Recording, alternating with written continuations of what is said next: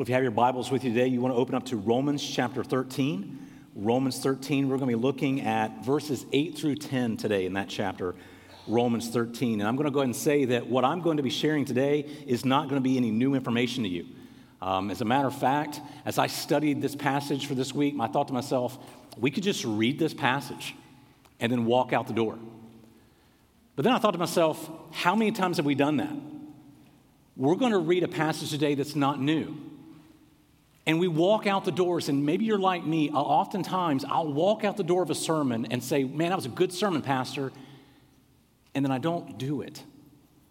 Just like the book of James says, I look at the word and then walk away, like a man who looks at himself in the mirror and then forgets what he looks like. I'm tempted to do that. You're tempted to do that. So what I'm asking you to do today is let's look at this passage today, and let's let the word of God do its deep surgery in our hearts. That's my hope. It's doing deep surgery in my heart, and that's not a boast. That is me. I'm broken. I need help. And he has, again, like I like to say, he's punched me in the face this week. Now it's my turn to turn the Bible towards you. And we're hoping that God punches us in the face this week and changes us radically. So let's look at our passage today, Romans chapter 13, verses 8 through 10. Verses 8 through 10. Paul says, owe no one anything except to love each other. For the one who loves another has fulfilled the law. For the commandments, you shall not commit adultery, you shall not murder, you shall not steal, you shall not covet, and any other commandment are summed up in this word, you shall love your neighbor as yourself. Love does no wrong to a neighbor. Therefore, love is the fulfilling of the law. Will you pray with me this morning? Father, as we turn our attention to what your word has for us, I pray that you would help us to focus on it. Please, Lord, don't let us focus on anything other than what you want to teach us today. Father, I pray that if I say anything today that's my opinion, let it be forever forgotten. I pray that even that no one here will remember that I ever preached this sermon to them, but that they will remember the truth of the sermon. Lord, may I be a footnote. May I be relegated to a statement that says, I heard this somewhere. Because I want you, Lord, to be what's remembered today. I want what you want to teach us to be what's remembered today. And I pray that you would do that in the lives of all of us today. May it be for your glory and your glory alone, in the name that is above all names, the name of Jesus. Amen. Early in my Christian life, and many of you know my story, I was a Christian school kid, didn't get saved until I was at a Bible college at the age of around 21. And early in that life, I was given books. I'm a reader. I believe that Dr. Chapman says there's only 5 love languages. I think there's 6. The 6th one being books. All right? Matter of fact, when my wife and I, when she says, let's go to Edward McKay, I'm already in the car, just waiting. I'm like that puppy on a ride. Let's go. Okay? Maybe even having my head out the window, really excited about this. I love this, okay? I love that. Now, you might think, well, Rick, have you read most of them? I would love to say I've read the majority of the books I bought. But a lot of my books, maybe like you, they go on the shelf going, someday, when Jesus comes, I'll sit down with the author and say, can you sum it up? But this is a book I want to share with you today. Early in my Christian life, I was introduced to the works of a man by the name of Francis Schaeffer. Anyone heard of Francis Schaeffer? My wife and I have decided when we grow up, we want to be Francis and Edith Schaeffer. We want to get a cottage in France, a farm, and have people come where we disciple them while they're working on the farm. I just think that's super cool. I love that. We love that kind of interaction. Francis Schaeffer and Edith introduced me to that relationship discipleship. Not giving you a book and say, if you fill out all 15 points, you love Jesus and you're now a disciple. That's not discipleship according to Francis Schaeffer. It's walking every day the highs and lows. And this small book was one of the first ones I got turned on to. It's called The Mark of the Christian, 63 pages. All right? Some of you can read this in the afternoon. If you're like my friend Matthew, you can read it and actually save time. He's so fast at reading books. He'll actually finish before he starts it. It's a great book. If you don't have this book and you'd like this book, if you come see me after service, fight your way up here. Claw for it. I'll give you that copy. Because I think it's worth your read. Because in this book, Francis Schaeffer says, in the 60 pages, he states quickly that love is the singular identifying mark of a Christian. Not what they look like, not what they dress like, not how they sing or what they sing, not version of the Bible, none of that. He says that love is the singular identifying mark of a Christian. His argument is from what Jesus taught us in John chapter 13, where he said that all the world would know that you are my disciples if you love one another. But Schaeffer goes a little further, and I like it. He goes a little further than that emotional feeling. And sometimes when we do love and we talk about love, it's love and we talk about the love languages. Like we might say, my love language is gifts, my love language is quality time, my love language is words of affirmation. And there's nothing wrong with that, but Schaeffer goes further. Here's what Schaeffer says in one of his quotes. He actually makes a point to emphasize that often we as Christians operate out of an exclusive love, meaning that we're willing and ready to love fellow believers while ignoring our call to love all people. Here's what his quote says. Schaeffer says, all men are our neighbors, and we are to love them as ourselves. We are to do this on the basis of creation, even if they are not redeemed. For all men have value because they are made in the image of God. Therefore, they are to be loved even at great cost. Now, I've read this book a lot. I've got the audio. I'm that nerd. When I'm out mowing the yard, I'll pop it in and listen to it. But this week, when I was studying for this sermon, these two lines stuck out to me, the ones that I underlined. Even if they're not redeemed, and they are loved at even a great cost. Because I believe encapsulated in these two lines is the actual point of Paul's passage today that we're looking at, to love others as ourselves. And it's interesting that Paul begins this passage by that word. He uses the word "o." He uses the word "o." We just finished last week talking about the government and our responses to the government. Pay taxes to whom taxes is owed. Revenue to whom revenue is owed. Honor to whom honor is owed. That word "owed" was mentioned an awful lot. And that word "owed" is a really great word. It means more broadly, whatever's obligated. You're obligated to do this. And Paul says here that we're obligated to love each other. He ends this discussion about submission and goes right to our idea that we're supposed to love one another. Paul is saying that the one thing that we as Christians are absolutely obligated to do is love. Now, he's talked earlier in Romans chapter 12 about how we're supposed to love each other in the church, and we got that. But Paul is adding to that obligation today with this love going beyond the walls of our church to all men. Look at the passage. If you take a look in the book of Luke, Jesus talks about this. In Luke, Jesus is talking in chapter 10, verses 25 through 29, to a man who comes to him to test him. He says, "Teacher, what shall I do to inherit eternal life?" He said to him, What is written in the law? How do you read it?" And he answered, "You shall love the Lord your God with all your heart, with all your soul, with all your strength, with all your mind, and your neighbors yourself." And Jesus said to him, "You've answered correctly. Do this and you'll live. You've got it. Do that." And then he, the scribe again, desiring to justify himself, said to Jesus, "And who is my neighbor?" And if you know that context, if you know what's happening in that passage, when he's pressed with that final question, "Who is my neighbor?" Jesus goes into this story about a Samaritan who finds a Jewish man who's been beaten and robbed and left for dead. And he shows love and compassion to him.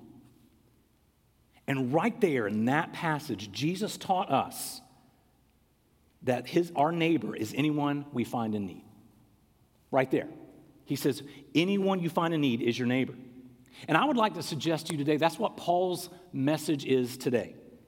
Paul is extending that command that he gave these Christians in Rome to love each other to include loving all people. He uses it by that word neighbor. And I do find it curious that Paul has to tell this audience to love unbelievers. I find that curious a bit. And I kind of find it weird that I have to say this today. We've just finished talking about, let me just kind of think this through with you.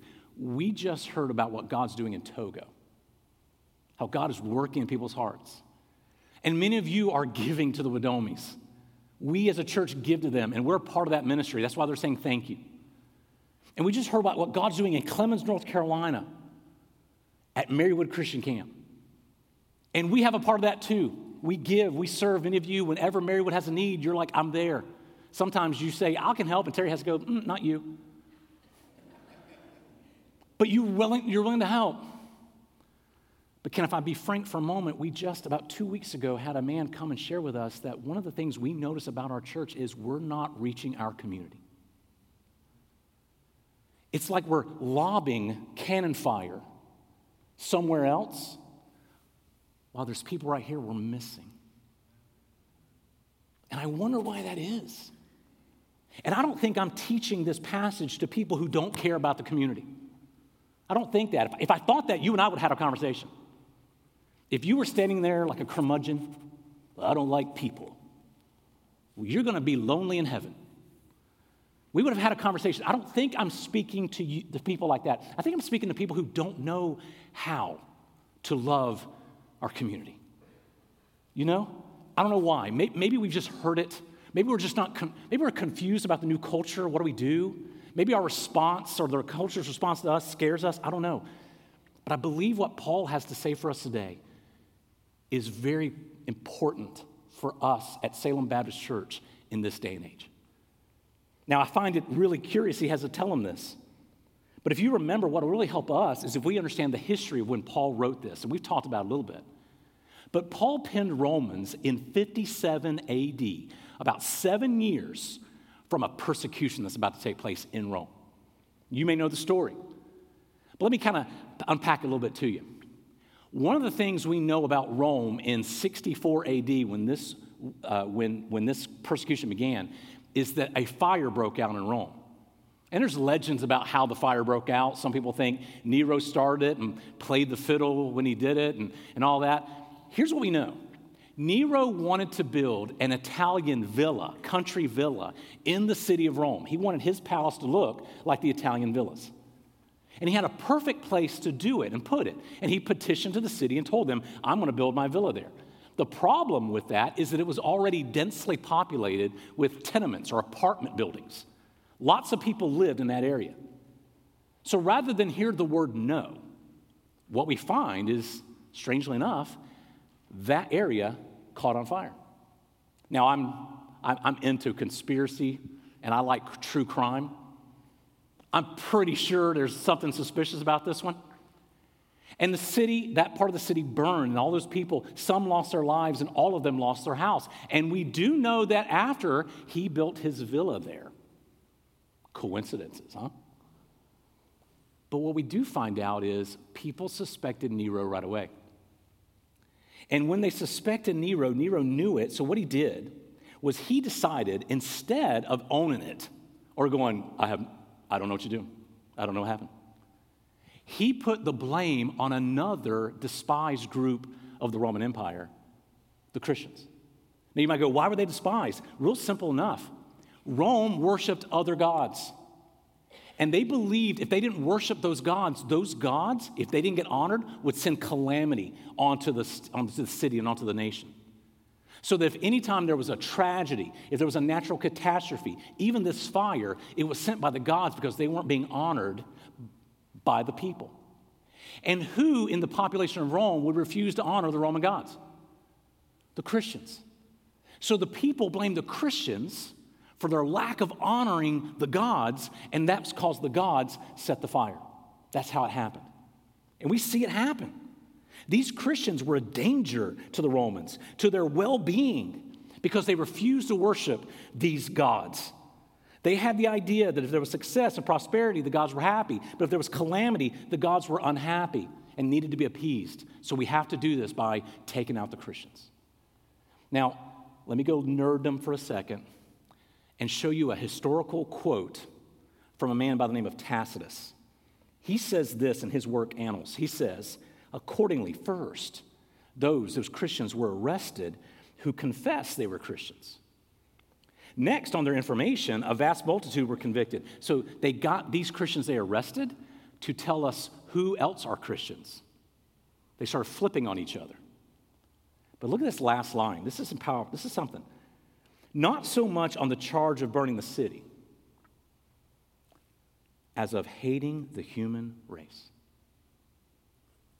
Don't miss this. These early Christians were hunted down and put to death because of the fire, not because of the fire, but because they were seen as haters of humanity.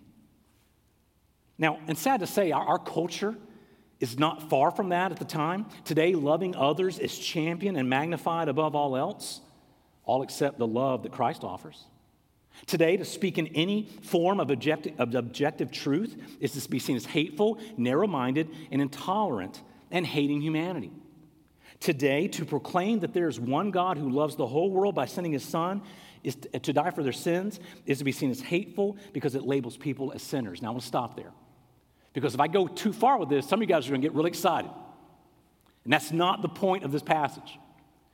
Paul is not saying here to let's have a culture war. That's not what he's talking about. He's not saying that. He's not rallying the church to fight for the Christian cause. No one in the back is singing "Onward Christian Soldiers" while he's writing this passage. Because that's what comes natural and ordinary to us when we feel that we're being attacked and targeted. It's natural and ordinary to respond, but God calls us to be unordinary. It's completely unordinary to seek the good of those who are against us, or to love those who we feel, for whatever reason, don't deserve it. Here's how I found this out. I teach apologetics at our Christian school, and a number of years we've taught a comparative religions section of apologetics. And some of you in here may have had this section where one day I made a mistake. I was like, guys, tell me a world religion you want to study that we haven't talked about yet. Kid raised his hand. I'm like, what is it? He goes, Satanism. Of course. I've already covered Wicca. Let's go ahead and full on go Satanism. So I started researching Satanism. Like, are you serious? Yeah. And they have a satanic scripture called the Satanic Bible, written in the 60s by a man by the name of Anton LaVey. So you know what I did? I got a copy. You're like, are you serious? Yeah, Edward McKay, again, they sell everything.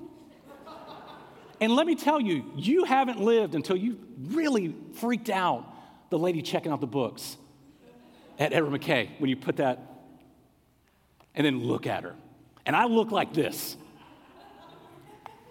I thought about going like this. So I've got this book, and I remember reading through it to get people ready for it. And the satanic people, by the way, Satanism is basically humanism. They use the words for Satan to talk about the human spirit. But as I was reading this, there are 9 satanic statements. Now you're thinking, is this Salem? Yeah, we're talking about this real quick.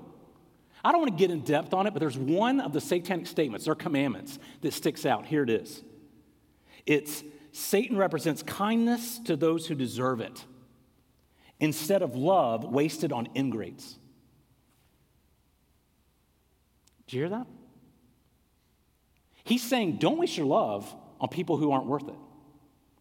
You know what stung me when I read that? I'm a better Satanist than a Christian.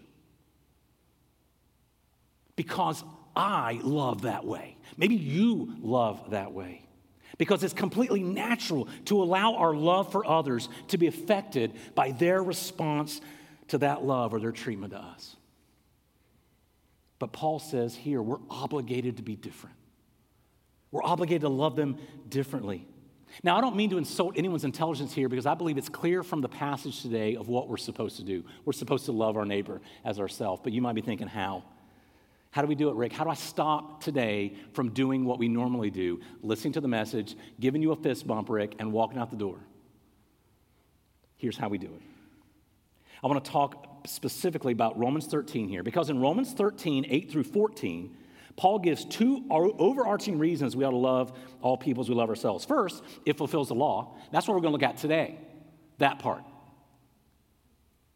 And the second part, because the end of this present age is near, that's next week. Pastor Dwayne is going to be sharing that part. So according to Paul, we are to love all people as we love ourselves because it fulfills the law. Jesus talks about this. He reiterated this in the same passage we looked at earlier in Luke 10. His brother James does this in chapter 2, verse 8. He calls this the royal law, saying that if we love others as we love ourselves, we've got it. We're doing the Christian life well. I mean, we're all familiar with this, but how do we do it? If I may, what I want to do now is stop here in Romans and go back to the Old Testament, because Paul here is quoting from Leviticus 19. In Leviticus 19, verse 18, he tells us, Moses tells the people, love your neighbor as yourself. And sometimes we'll read that and we'll leave it, but there's verses before it that show us how to love our neighbors as ourselves. And here's what I'd like to do. I'm going to put these verses on the screen for you. Starting in verse 9, he says, when you reap the harvest of your land, you shall not reap your field right up to its edge, neither shall you gather the gleanings after your harvest. And you shall not strip your vineyard bare, neither shall you gather the fallen grapes of your vineyard. You shall leave them for the poor and for the sojourner, the traveler. I am the Lord your God. You shall not steal. You shall not deal falsely. You shall not lie to one another. You shall not swear by my name falsely and so profane the name of your God. I am the Lord. You shall not oppress your neighbor or rob him. The wages of a hired worker shall not remain with you all night until the morning. You shall not curse the deaf or put a stumbling block before the blind, but you shall fear your God. I am the Lord. You shall do no injustice in court. You shall not be partial to the poor or defer to the great, but in righteousness shall you judge your neighbor. You shall not go around as a slanderer among your people. You shall not stand up against the life of your neighbor. I am the Lord. You shall not hate your brother in your heart, but you shall reason frankly with your neighbor, lest you incur sin because of him. You shall not take vengeance or bear a grudge against the sons of your own people, but you shall love your neighbor as yourself. I am the Lord. Brothers and sisters, in this passage, Moses lays it out what it looks like to love our neighbor as ourselves. And I believe when Jesus and Paul refer to this phrase, and James later does, he understands the context here, the context of the verses before. Because in that passage, he gives us specifics of how we love our neighbor as ourselves.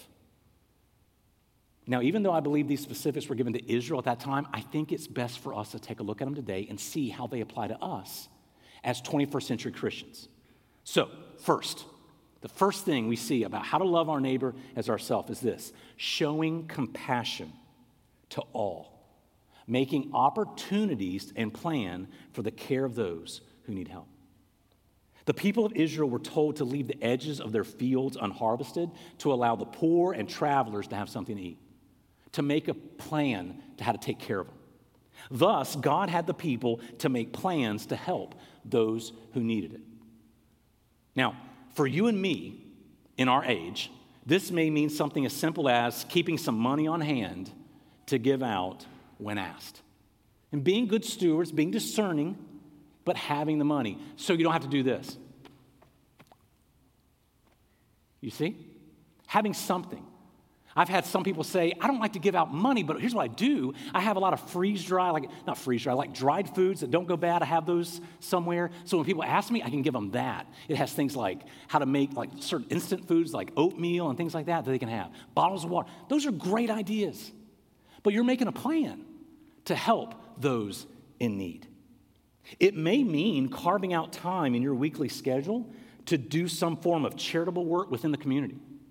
Maybe you're going to say, you know what, Mondays, I'm going to do this. Many of you have talked to me. On Tuesdays, I go down to the soup kitchen, or I help out with the Bethesda Center. Those are great things, but you're making time. You're planning to help. It could be that we create some ministry here at Salem, where we look to help with the needs of those in our community. But whatever it is, it means we're being proactive, planning ahead of time how we can help those who need it most, because that's how we love others as ourselves. Have you ever put yourself in that thought where maybe somebody's asking for help and you think to yourself, how would I want them to handle it if it was me asking for help? You ever get arrogant when people ask you for help? They come to the door, they knock, and you kind of go, like you have done something, like you've arrived and they just don't know your secret. What if you looked at it differently? What if you thought, that could be me? How would I want people to help me? Next, Israel was to love others as they love themselves by practicing complete honesty and integrity in all their dealings with others. God commands Israel to avoid any semblance of dishonesty, especially in matters of business, to refrain from lying or making false promises to others that you have no intention on keeping. When God declares that Israel was not to swear by his name falsely, he was prohibiting the swearing of any oath to anybody with no intention of keeping it. Thus, you're treating the name of God as unholy. He also says not to withhold from someone that which they have earned through their hard work. Even if it's praise, give it to them. To not look for shortcuts that would benefit us over someone else. To refuse to take advantage of someone through sketchy financial practices. Now, I hope I'm speaking to the choir here. I hope nobody's writing that down about sketchy business practices to go, got to change everything at the company. It may be, though, for you, it has to do with that first part, refrain from making promises you can't keep or you don't plan on keeping. Jesus talks about this when he says, don't swear by the city of Jerusalem, don't swear by heaven. Let your yes be yes and your no be no. Anything else is of the evil one. If you're going to make a promise, keep it. If you're not going to keep it, if you can't keep it, don't make the promise. What do you mean? You mean somebody comes to ask me if I can help them? What do I say? I can't. Wouldn't you rather honesty rather than somebody not showing up to help? Number 3, Moses called the people to love others as they love themselves by refraining from showing prejudice toward or against anyone. This was a prohibition against making legal decisions unfairly, showing partiality despite the evidence presented, whether out of sympathy because we feel sorry for someone or out of a disdain because of some issue that has nothing to do with the facts of the case. Neither the rich or the poor were to be shown favoritism. Justice was to be administered regardless of anything equally. For us, this may mean refusing to allow any bias that we have to affect how we see and treat others. Based on our personal preference that we have divided us, ethnicity, socioeconomic status, positions of power, none of these should ever cloud how we see and treat someone else. Friends, God calls us to love all men, women, and children regardless of anything, full stop. Or as my daughter likes to say, period. Keeping in mind the fact that they are valued and loved by God in whose image he created them. 4th, the people were also to love others as they love themselves by refusing to take part in or allow the abuse of others through gossip and false accusations. Now, this one needs no explanation, but I'm going to. Because I think we have this messed up. I heard someone say one time, it's not gossip, it's true. Pumpkin, that is the definition of gossip. Because gossip is something that's true that has nothing to do with you. Slander has something that is false that has nothing to do with you. The key is it has nothing to do with you. But if I could sum it up in a sentence, it would be this.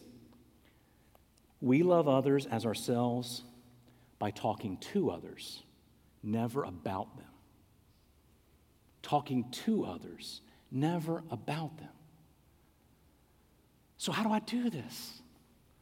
Somebody comes up with something juicy, and we love a good juicy story. Ooh, and we talk about it. Hey, listen, can I get you to help me pray about something? And then you share the story. What if you stopped it and said, hey, this really doesn't have anything to do with me. Have you talked to them first? Because they need to talk to them first. If I truly care about you, I'm going to talk to you first, right? Think about it. How would you feel?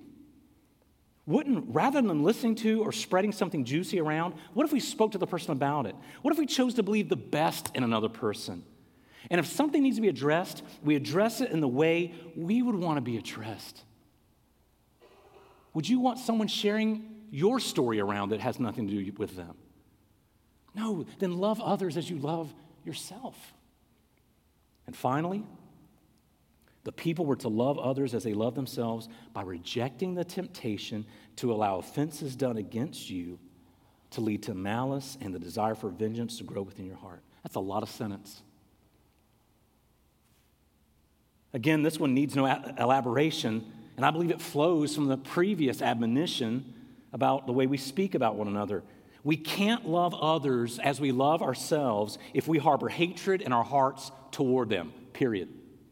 You can't. You can't do it. This does not mean we ignore the hurt done against us or sweep things under the rug. On the contrary, we address these issues when they occur. And we allow the offending party the chance to experience the consequences of these acts. However, this command is a prohibition of allowing the offenses to destroy our capacity to love others as we love ourselves. Because if we hold hatred and bitterness in our hearts, we can't love them as we love ourselves. I mean, think about it. If you were the offending party, wouldn't you want someone to come to you and share that hurt with you in a way that is loving and provides you a chance to repent? Would you want to see it on Facebook? Would you want to see it on social media as a hashtag before it got to you? No, you would want them to come to you.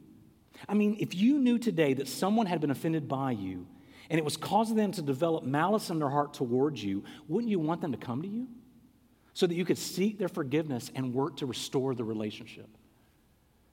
Brothers and sisters, when we love in this way, when we love others in the same way we love ourselves as described in these 5 commands, we fulfill the law of God. Now don't mishear me.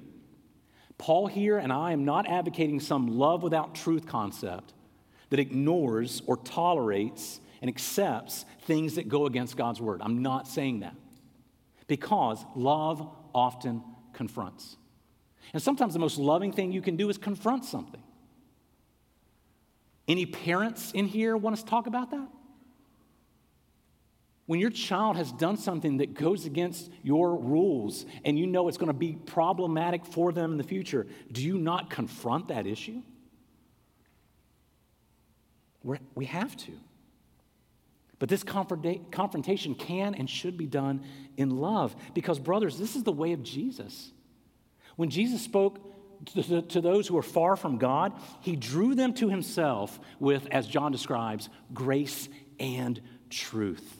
He loved them, but spoke truth to them. He confronted sin with compassion toward the sinner. He entered into the lives of others, men, women, and children. He entered their hearts, speaking God's truth in love. And this same Jesus who called his followers to love others as they love themselves calls us here at Salem Baptist Church this morning to do the same. This is not a commandment that's out of our time. He calls us to love by looking for ways that we can help those who need it most. He calls us to love through our words, refusing to talk about someone and instead talking to them. He calls us to love all men, women, and children because they bear the image of the God we serve. He calls us to love others even if that love is not reciprocated. He calls us to love even if the response to that love is hate. He calls us to love no matter the response. Friends, I get it. This kind of selfless love is difficult, but it's beautiful. Because this type of love declares to the world that something is different about you. By exhibiting selfless love and kindness toward all people, we're showcasing the love of Christ who gave his life for his enemies. In loving others as we love ourselves, we also communicate to them that they are cherished and valued by Christ, who is willing to love them more than himself by suffering and dying in their place on the cross. Beloved, this is the gospel, and the gospel is centered around this message that is our responsibility now to share with the world. Togo, Clemens, West Salem. That's our responsibility. And brothers and sisters, we have no other challenge but to exemplify the commandment to love people as we love ourselves and proclaim the gospel of Jesus to all people. Will you pray with me?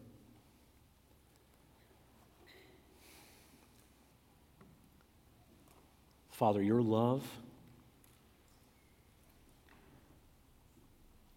cannot be fully comprehended. We don't have the time. There's not a time in the history of time to spend talking about how great your love is for us.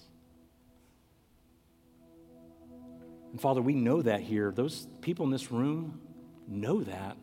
You love them. Maybe we've just lost sight of how to love others the same way. Father, forgive me. Forgive me for exhibiting a selfish love that loves those who deserve it in my mind. An exclusive love that loves the people that I get along with and not the people I don't.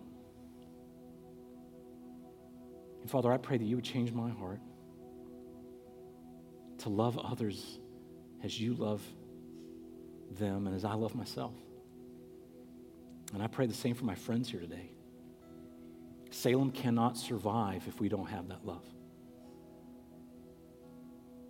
We cannot be the church you want us to be if we do not have that love. If we're focused on other things, we cannot be the church you want us to be.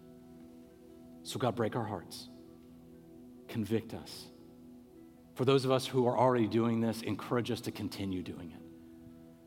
And may we who struggle, may you change our hearts so that we can love others as we love ourselves.